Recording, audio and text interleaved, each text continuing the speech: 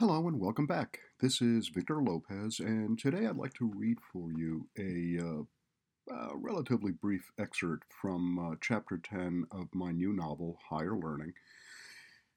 Before I actually do the reading of the excerpt, I'd like to frame it because I am aware that you're unlikely to have read the novel at this point. And just to put it sort of in context, basically there are moments in life that seem trivial, but that can set off a cascading effect, like the proverbial butterfly flapping its wings in China, that eventually causes a hurricane to be unleashed in California. It could be a book, an idea, a lecture, or almost anything else that turns on a switch that can never again be turned off. Dan, the protagonist in the novel, having been assigned Katie as his secretary, was such an event that would soon lead to unexpected shockwaves whose effects he would feel for the rest of his life. Now for the brief excerpt. "Hi, boss," she greeted, walking in and draping her handbag on the back of her small secretary's chair by her desk. "What's on the schedule for today?" She looked at Dan expectantly with a broad smile. Dan smiled back, glad to see her. She was dressed in a black business suit with a frilly blouse and high-heeled shoes. Her shapely body notwithstanding, her size and higher-pitched voice reminded Dan of a little girl playing dress-up and made him feel protective of her in an irrational way. She gazed at him with big brown eyes, head cocked slightly to the right. "You okay?" she asked, when he did not answer immediately. Yeah, sorry. Just thinking about what needs to get done. I've been working on a new program proposal. Take a look at what I have so far. Can you read my handwriting?" He handed her the handwritten report he had been preparing. "I'd like to move on to preparing the syllabus for the courses." Katie took the papers Dan offered and said, "Geez, your handwriting could use improvement. But, yeah, I can read it." "Too many years taking too many notes too quickly. I'll be glad to translate anything that's unclear if I can read it myself, that is," Dan replied, laughing. "No joke. I sometimes have trouble, so please do ask me. Think of it as a puzzle," he added, smiling. "I'll type it up. I assume you want this in WordPerfect?" Yeah, please, Katie. I'll need to take a copy on floppy disk home to finish it this weekend after I do some required research that needs to be incorporated. But it will really help if you can transcribe what I have so far. Meantime, I'll work on the syllabi and get those to you as I finish them." "Okie dokie," she said in her sweet voice, turning and walking a few steps back to her desk to boot up the Compaq.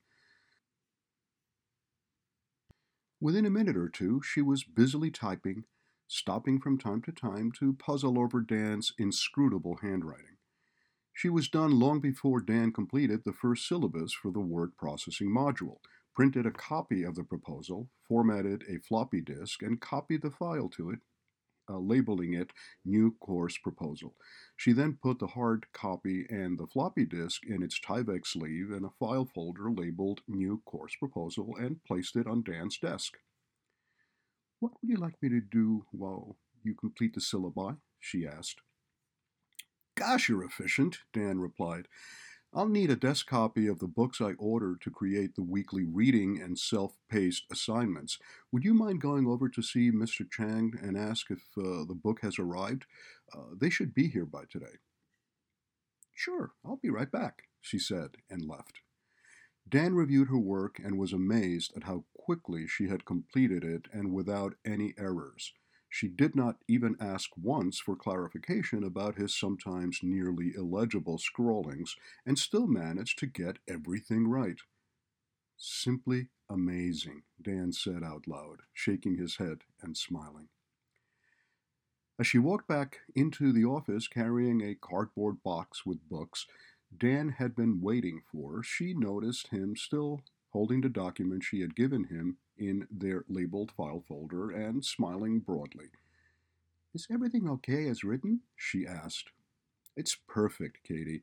You're wonderful. I'm amazed you could actually make out everything I wrote without a single question. I don't know if I could have done that myself without guessing, but you got it all right. Katie responded, No biggie. I could make out everything that was unclear from the context. Your writing is not that bad. I've dealt with much worse, she responded, blushing slightly. So what should I tackle next? Oh, just take a bit of a break while I finish the first syllabus. Now that I have the books, I won't take me long to do these since I know the subject matter very well, Dan answered. Time goes by slowly if I just sit here like a lump on a log. I'll do some organizing in the filing cabinets if that's okay with you. I noticed a lot of files don't have labels, and some just seem to have been thrown in there without any thought as to organization. Suit yourself, but feel free to go and get yourself a cup of coffee or just take a break, Dan replied. No need. Just let me know when you're ready for me to type the syllabi, and as soon as you finish them, I'll get to it. With that, she set to work on the files that Dan knew could use reorganizing. He smiled as he surreptitiously watched her getting on her tippy toes to reach the tallest file cabinet drawer. What are you smiling at? She asked while she continued working. Oh, just thinking about tomorrow. I have a great deal to do, but I don't know what I'd do without your help. I really appreciate having you here. You're quickly making yourself indispensable. He looked at her as he said that and noticed her blushing again. Then he felt guilty about embarrassing her and felt his own cheeks grow warm, hoping she did not notice. If she did, she said nothing. And that's the end of the preview for short portion of this chapter. Hope you enjoyed it. Thank you very much for listening.